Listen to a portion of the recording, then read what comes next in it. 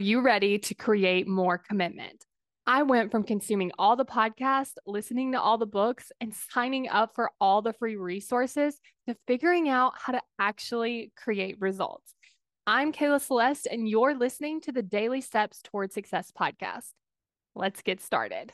Today, we're going to be talking about feeling frustrated when you haven't hit your goal.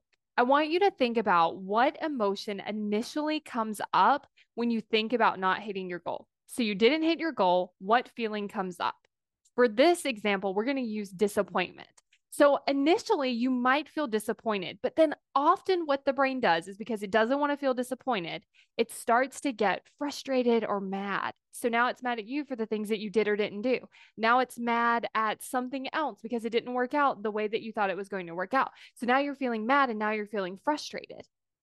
And the brain just thinks that that feels like it still feels bad, but it just feels a little bit better than feeling disappointed or maybe embarrassed or whatever other emotion comes up. And so I first want you to think about like we have the emotion of disappointment. And then we've just layered on top of that emotion all of the frustration and anger. We didn't get rid of the disappointment, it's still there. Now we just have both of these things to deal with.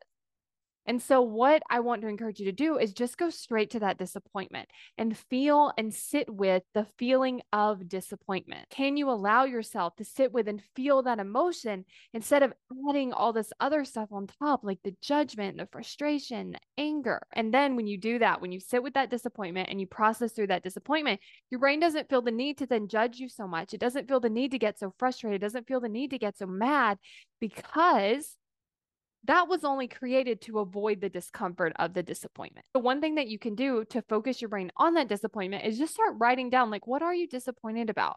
What is it like to be disappointed? What does it feel like to be disappointed?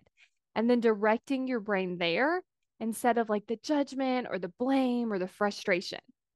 And if you want to create more commitment so that you can keep taking action toward that goal, so that you can achieve that goal, then go to createcommitment.com to join the waitlist for my course, How to Create Commitment. Because when you join that waitlist, you're going to be the first to know when the course first launches, which gives you access to become a founding member and get special founding members pricing.